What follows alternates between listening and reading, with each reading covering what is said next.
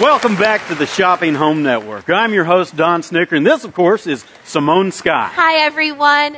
Don, today I hear we've got something really special. You know, I saw it backstage, Simone, and I am really excited for our audience to see it today. Well, let's not keep them waiting any longer. Brittany, come on out. Hi, Don. Hi, Simone. Hi, everyone out there in TV land. Welcome. Thank you. Yeah, Brittany's got what's called Christianity in a box. You know, it's a lot bigger than I was expecting. Wow, this is new for us. I know, isn't it exciting? Yes, I love the packaging. And talk about love. Wait till you hear what's inside. Brittany, tell us about your box. Thanks, Don. Yes. Inside this box is a life-altering, all-encompassing, one-size-fits-all answer to everything.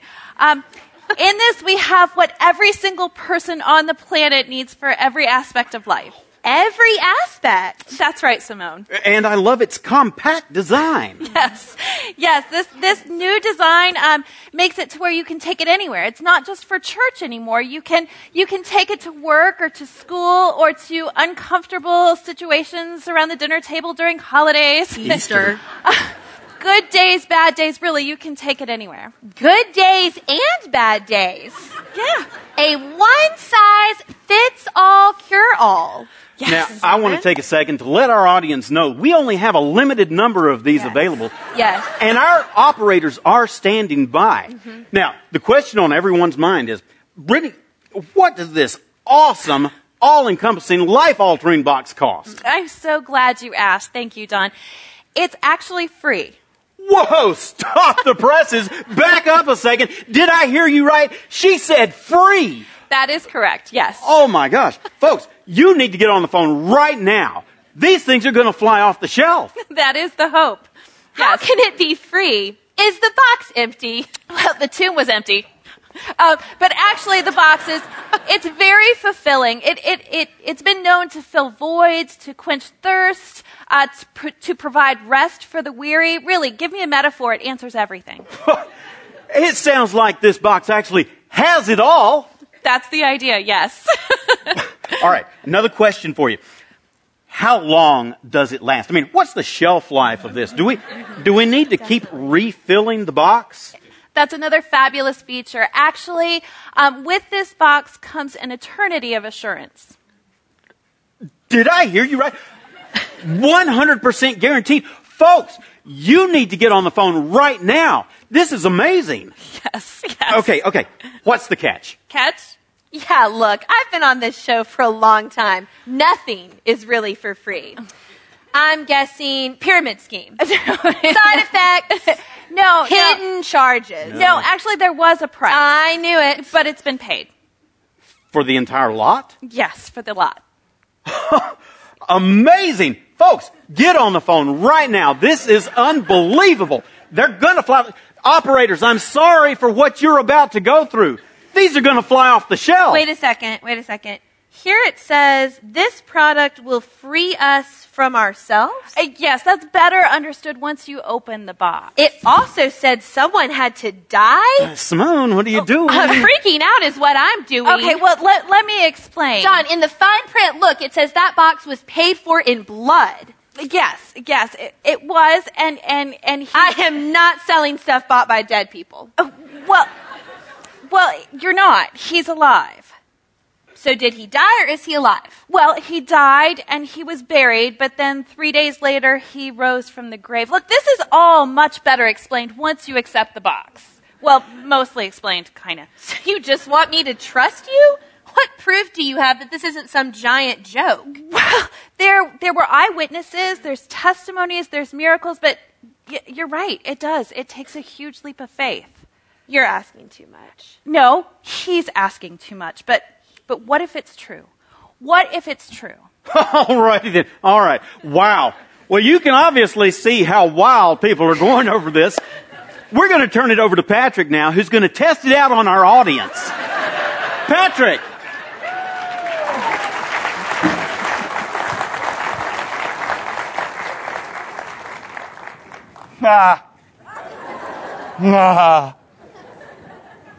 Come back. If you've never been with us, you have to realize that every time we do a sketch around here, every single detail matters. Every character is meant to have a connection with something you get. And I get this, that it's Easter, and this room is full, and there's a lot of people in here who are here maybe by way of tradition, or who are here because mom and dad won't pay for brunch unless you come. And so in a lot of ways, you're like Ashley's character. You're looking around going, are you serious? This is a joke, right? This is a fantasy. This is like we're all in that moment from Hans Christian Andersen's famous play, The Emperor's New Clothes, in which the child yells out, "He's naked!" Doesn't he realize he's naked? Some of you are looking at us that call Jesus Lord and you go, do you realize that you're naked? It's a fantasy. It's what you might be feeling. And if you're feeling that, you might feel that what I'm about to do in giving a sermon is kind of like this guy. He's a peddler. He's here to sell you a bill of goods. And you might wonder, why am I sitting through this? Oh, I remember, right, brunch. Right, got it. But what I'm asking you to consider here in the words that we're about to hear from the Apostle Paul is that you might actually identify and consider and respect the sort of temperament that's embodied that Dusty played and the character that Dusty played. Because the Apostle Paul, he was the guy that went after the church. And then he became the staunchest advocate for the church. And as Blaise Pascal said, I tend to believe the martyrs who get their throats slit. Well, sure enough, Paul did, but they went the full Monty and took his head off. So you might say he was all in. But in being all in, he was also self-aware enough to realize that this was a wager to believe in Jesus. It's a bet. It's a bet you place. And it's a bet that might be wrong. And its wrongness sometimes feels like just how absurd it sounds. Even Paul himself said, if in this life we have this hope only, we're to be pitied more than all men. He got it. But he was self-aware enough to know that it's a wager. And it requires a certain humility. But the point that he's going to make in the passage that we're about to look at is pretty much this. Embrace the folly. There's a lot of people that think it is absolutely absurd. And there aren't days in which we who claim Jesus is Lord don't think it's absurd too. But appearances belie the truth of it. And so we're going to listen to what he has to say about embracing the folly in three ways. That you should, why God did, and why you should. That you should, why God did, and why you should. That's what we're going to do. If you're able to stand, we're going to read 1 Corinthians chapter 1, starting in verse 18. Thanks.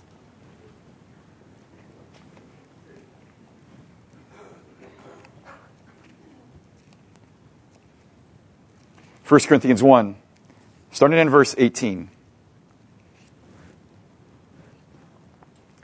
For the word of the cross is folly to those who are perishing. But to us who are being saved, it's the power of God. For it's written, I will destroy the wisdom of the wise, and the discernment of the discerning I will thwart. Where's the one who is wise? Where's the scribe? Where's the debater of this age? Has not God made foolish the wisdom of the world? For since in the wisdom of God, the world did not know God through wisdom, it pleased God through the folly of what we preach to save those who believe. For Jews demand signs, Greeks seek wisdom, but we preach Christ crucified, the stumbling block to Jews and a folly to Gentiles. But to those who are called, both Jews and Greeks, Christ the power of God and the wisdom of God. For the foolishness of God is wiser than men, and the weakness of God is stronger than men. For consider your calling, brothers. Not many of you were wise according to worldly standards. Not many were powerful. Not many were of noble birth. But God chose what is foolish in the world to shame the wise. God chose what is weak in the world to shame the strong. God chose what is low and despised in the world, even things that are not, to bring to nothing things that are, so that no human being might boast in the presence of God. And because of Him, you're in Christ Jesus, who became to us wisdom from God, righteousness, sanctification, redemption, so that as it is written, let the one who boasts, boast in the Lord. This is the word of the Lord. Thanks be to God. You may be seated.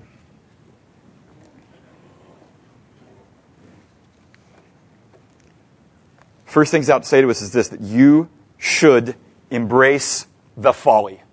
And I have that in quotation marks, because he really doesn't think it's folly. He just knows that the world will see it as folly.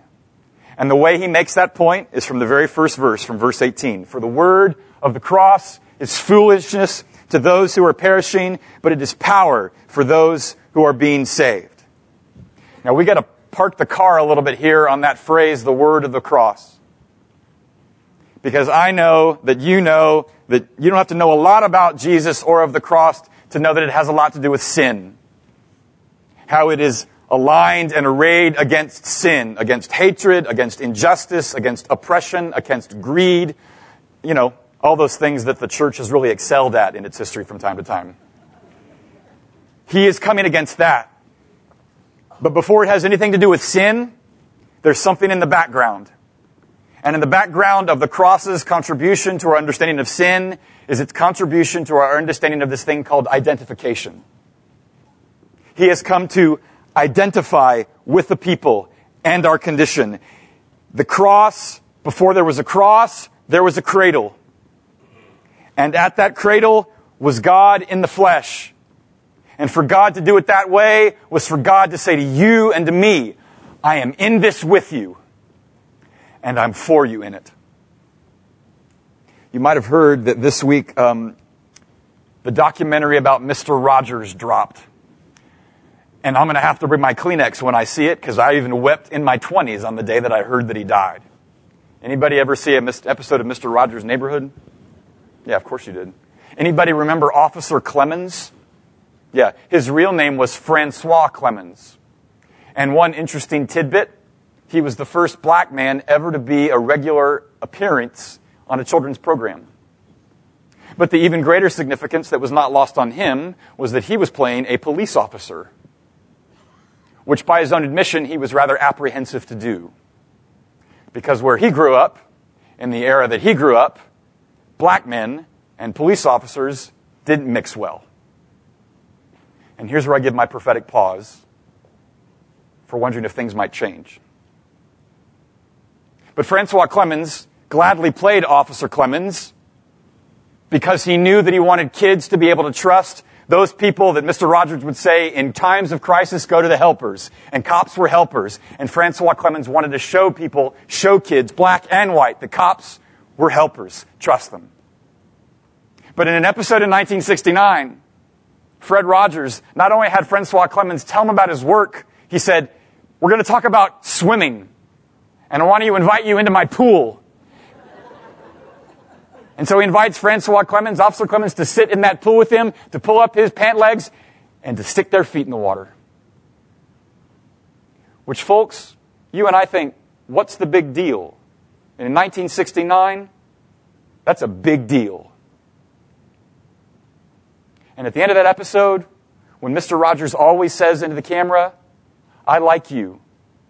I like you just like you are. You know who he was looking at? Francois Clemens. And Francois asked him later, were you looking at me? And Mr. Rogers says, yes. And I think this time you might have heard it.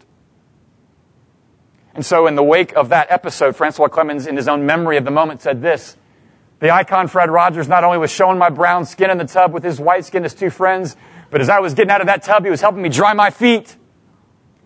Fred Rogers is saying to Francois and to the world, I am in this with you and I am for you.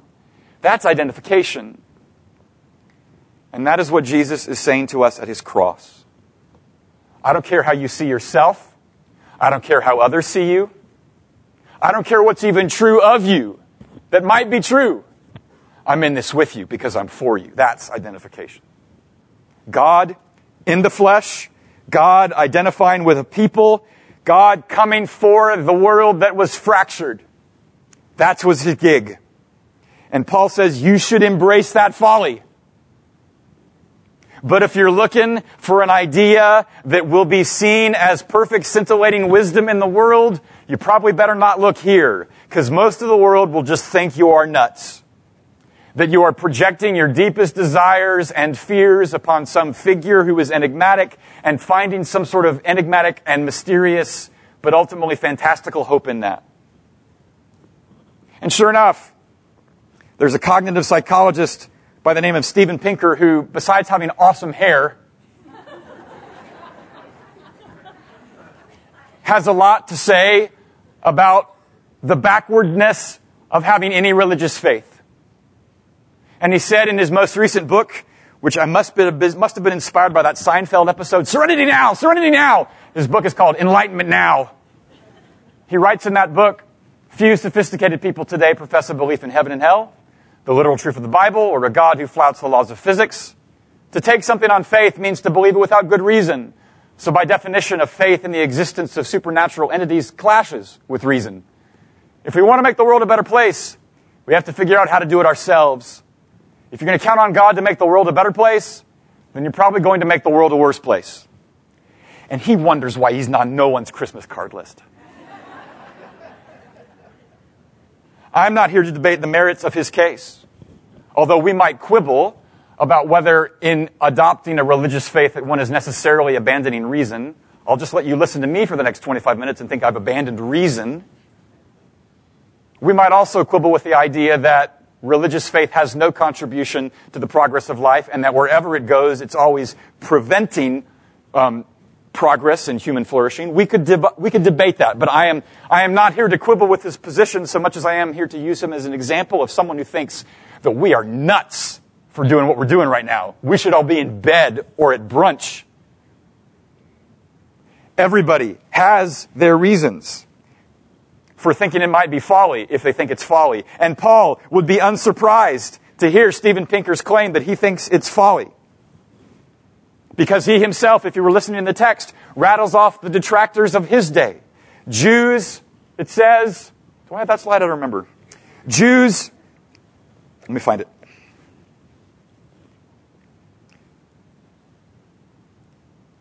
For Jews demand signs and Greeks seek wisdom, but we preach Christ crucified, a stumbling block to Jews and a folly to Gentiles. Jews wanted evidence. They wanted more than just a proclamation that some Jesus had risen from the dead. And they would have found it downright blasphemous to say that God was on a cross, that the Almighty God who brings Israel out of its bondage and into its wilderness and into its promised land would actually become vulnerable and weak like a mere human. Blasphemous, preposterous. Greeks, they did believe in an idea that there was a wisdom sort of woven into the fabric of reality, and they called that wisdom logos, which is the Greek word for word. Greeks believed in that, but what they couldn't countenance, what they couldn't stomach, was the idea that the logos, the reality, the wisdom of reality might be actually comprised in a single human, like what the preaching of the cross suggested about Jesus. Everybody had their reasons for thinking it folly.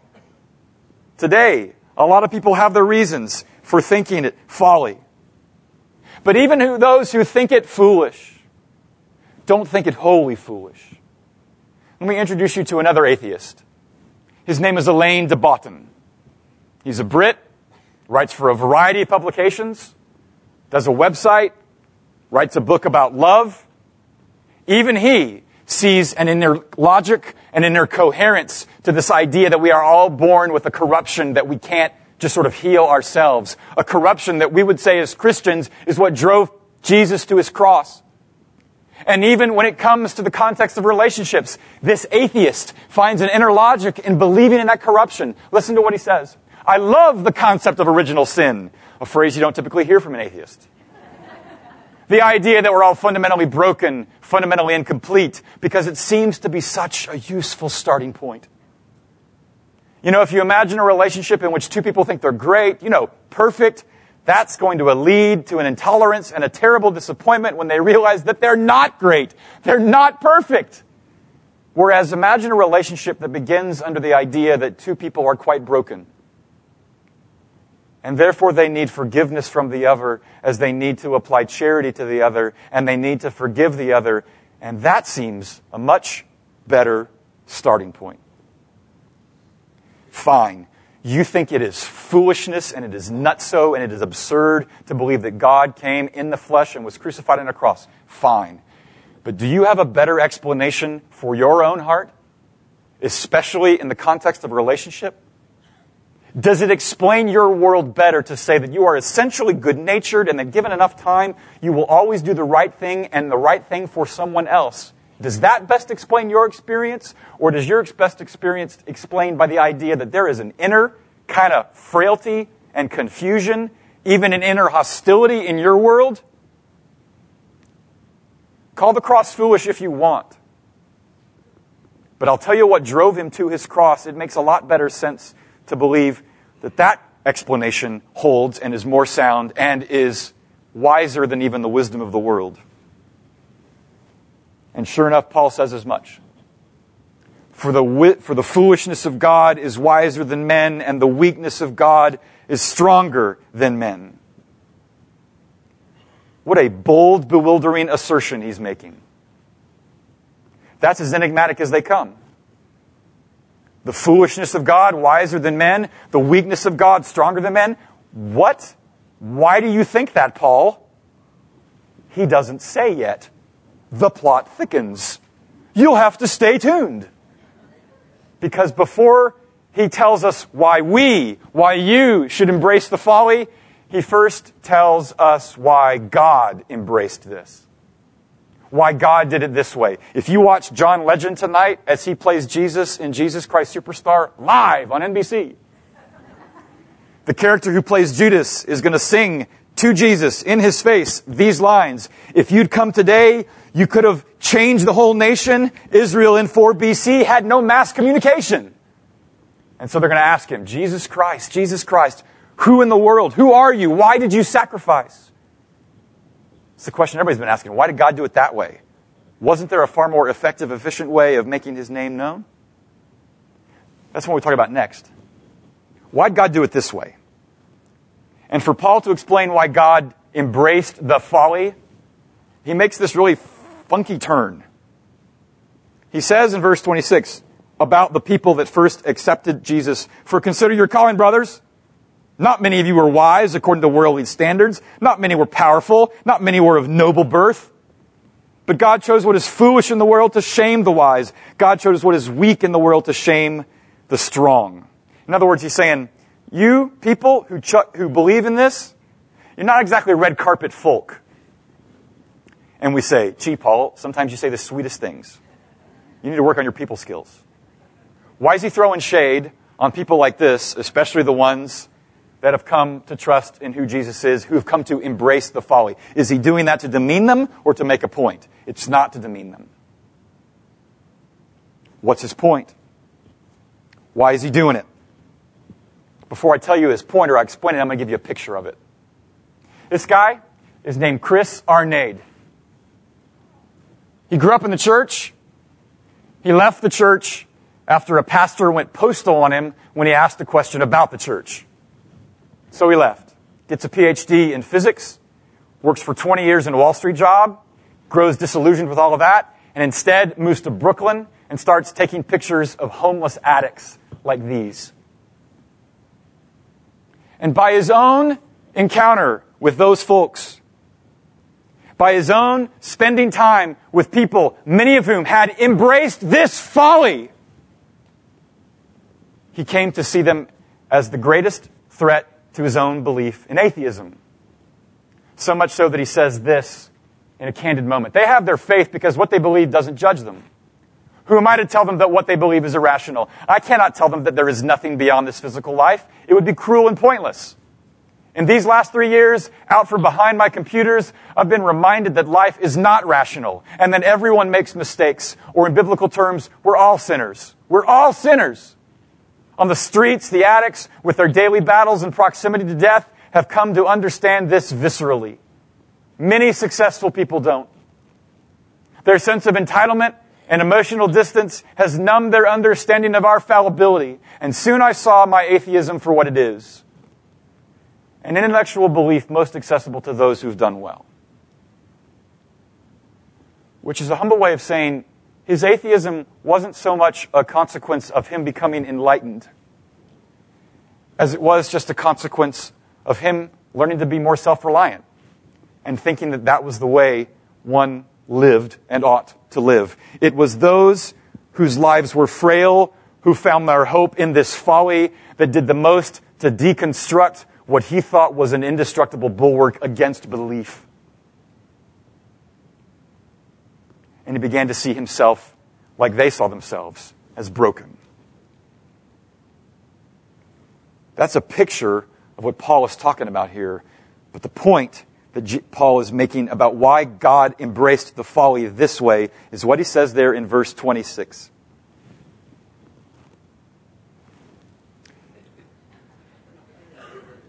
Thanks.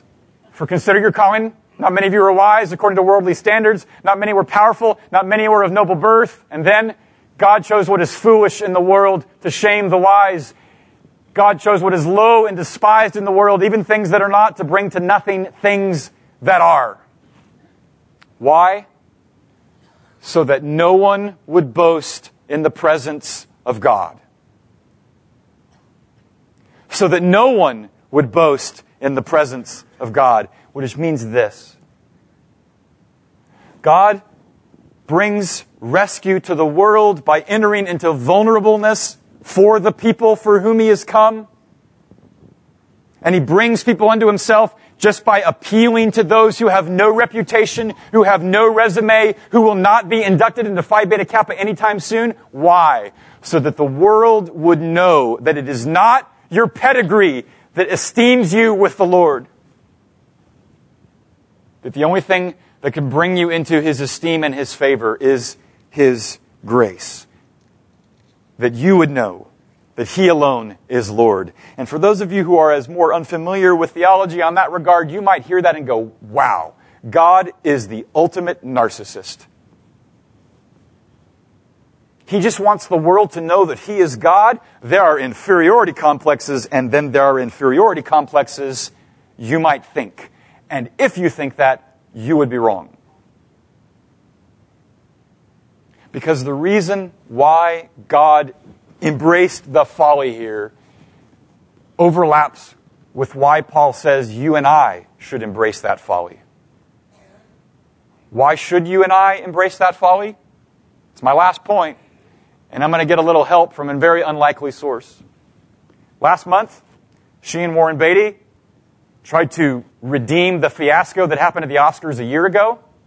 But 31 years ago, she just won the Oscar for Best Actress in the Film Network. And the day after she won the Oscar, Faye Dunaway looked like this.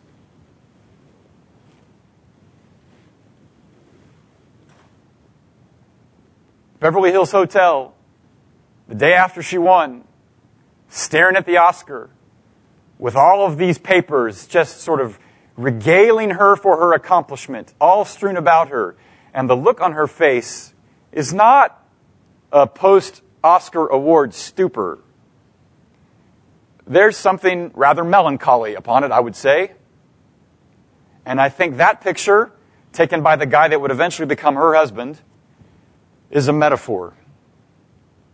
She's looking at that thing for which she worked so hard and which she must feel so much affirmation, knowing that the collective accolade of her peers allowed her to get to that. And she's looking at that like, I think the Yiddish word is meh.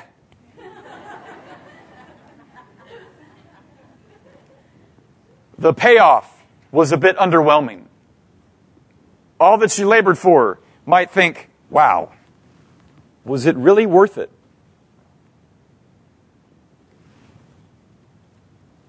Paul says that you and I should embrace the folly because it has something to do with what he calls finding your boast.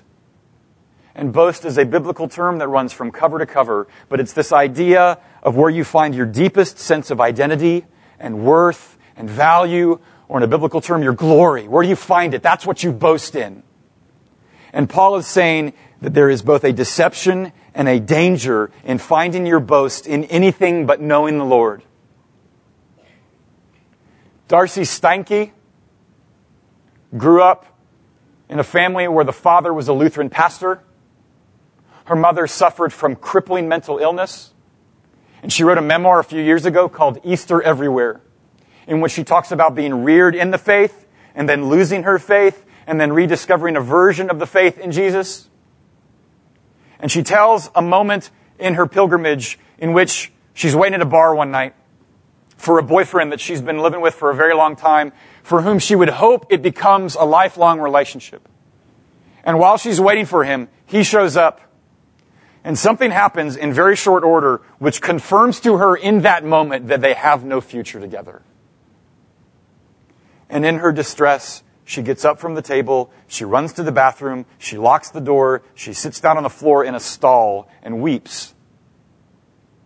And as she recounts that moment there in the bathroom, she recalls something that a French Catholic writer of the 20th century named Simone Weil said about God. She remembers Simone Weil saying this: "One has only the choice between God and idolatry. If one denies God, one is worshiping some things of this world in the belief that one sees them only as such, but in fact, though unknown to oneself, imagining the attributes of divinity in them." It's a complicated sentence. What she means is this: if you refuse to believe in God, fine. But you will find some substitute for God. And though you think you will just think of those things as things, inevitably you will ascribe to them a kind of divinity that they do not possess. And in that, you are deceived. Whether it's your job, a relationship, a marriage, your philanthropy, your activism, your writing in intersectionality, any of that. If you think God is not God and there is no God, you are liable to ascribing to that thing a divinity it does not possess. Paul is here to say this: why should you and I embrace the folly? Because not only is there a message of redemption in it, there is a power to be rescued from the self-deception of thinking that there is divinity in something when there is no divinity in any of that. That's one reason why you embrace the folly, to be rescued from that self-deception. But more importantly, you and I should embrace the folly because you will not find a greater, sterner, more extraordinary love elsewhere. Any of you see a few years ago the movie that won Best Picture, Birdman? Anybody see that? A few of you? Michael Keaton. In the opening credits of Birdman, there's a poem by a guy named Raymond Carver called Late Fragment, which goes like this: "And did you get what you wanted from this life? Even so, I did. And what did you want? To call myself beloved. To feel myself beloved on the earth." 6 lines that capture, I think, the whole of what we are all aiming for in this life. And in the last verse of this passage, you will have heard Paul say this: "Because of him, you're in Christ Jesus, who became to us wisdom from God, righteousness and sanctification and redemption." In those few words, Paul is giving us not only the greatest reason why we should embrace the folly, but the greatest reason why you could believe and feel beloved on the earth. When he uses those big religious words like our righteousness, that Jesus is our righteousness, all he's talking about there is believing that you are accepted by God and delighted in by him. When he talks about Jesus being our sanctification, he's just talking about the means by which you and I flourish and are refined and are made new. And when he's talking about what it means for us to be redeemed, that our redemption is him, he's talking about our liberation. A liberation from an enslavement that we really can't put our finger on. And I could spend several minutes unpacking each of those 3 words. I think I'd rather show you pictures of them. One of which you heard me say last week, if you were here. They buried him on Wednesday in a state funeral. Showed up by no less than the Prime Minister of France. But Arnaud Beltrame was a policeman who, in the midst of a hostage negotiation with an assailant who had a woman as a human shield, Arnaud Beltrame offered himself and said, "Me for her, me for her." And he lets it happen, the assailant. And Arnaud Beltrame goes in, and the woman is freed. In the midst of the shootout to free him, he dies in the gun battle. And he was buried on Wednesday at a state funeral. She was that man's hostage. And Arnaud Beltrame gave himself that she might be freed as a hostage. Folks, Easter is everywhere. Easter is everywhere. And this man, if you read his story this week, had embraced this folly. And only he and God knows to what extent it was informing his moment to go in and act as a willing participant in a hostage situation. He was her redemption price, and he paid for it with his blood. But a little closer to home, 4 hours from here, in Cumberland, I'll tell you a brief story. There's a sergeant by the name of Joe Cerna, spent several years in Iraq, decorated officer, came home, found life in America far more difficult than he imagined, suffered from PTSD, becomes embroiled in alcoholism, commits 25 different offenses for whom he must appear before a judge 25 different times. But in his 25th court appearance, he shows up before a judge by the name of Lou Oliveira, judge of the 12th District. And on that day, Lou Oliveira, who was also an Iraq War vet, heard the case and sentenced Sergeant Joe Cerna to 1 day in prison for his offense. And on the day that Cerna would appear and serve his day, guess who picked him up? Judge Oliveira. He drove him to the prison. He walked with him to the cell.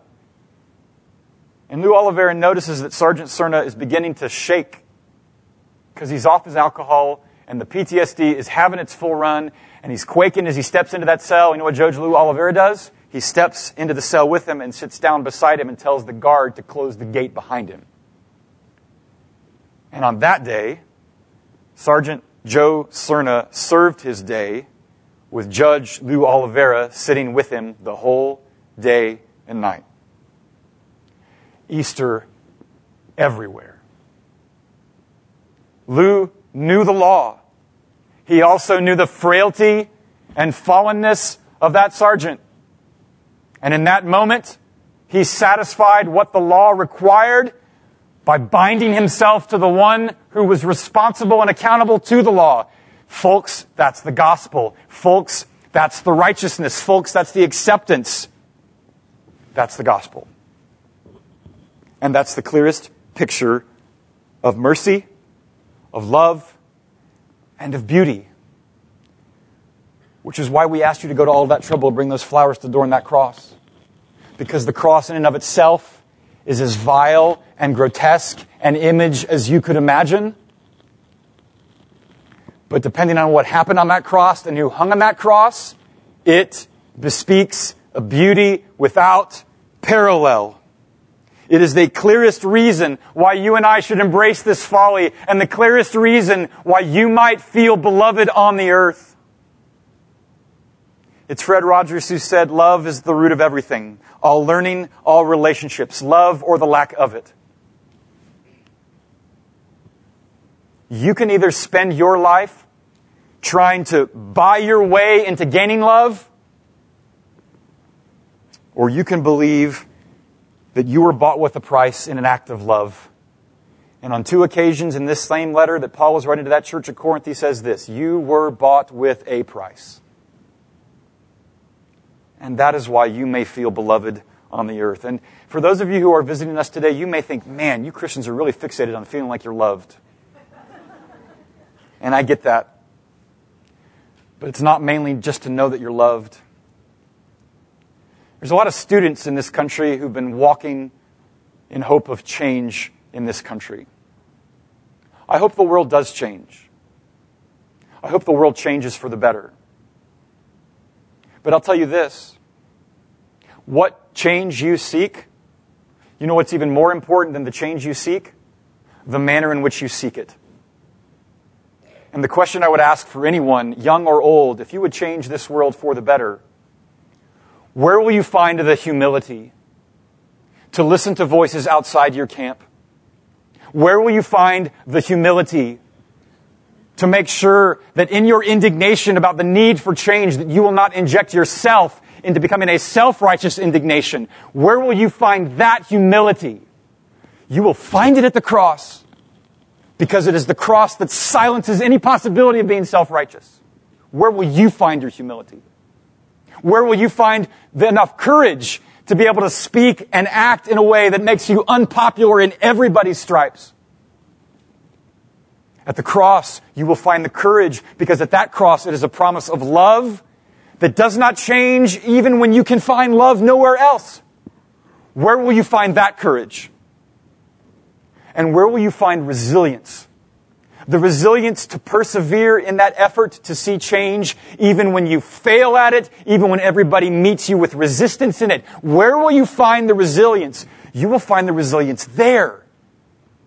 Because at that place, at that cross, you will find a hope that will not change and that will not be besmirched even with time.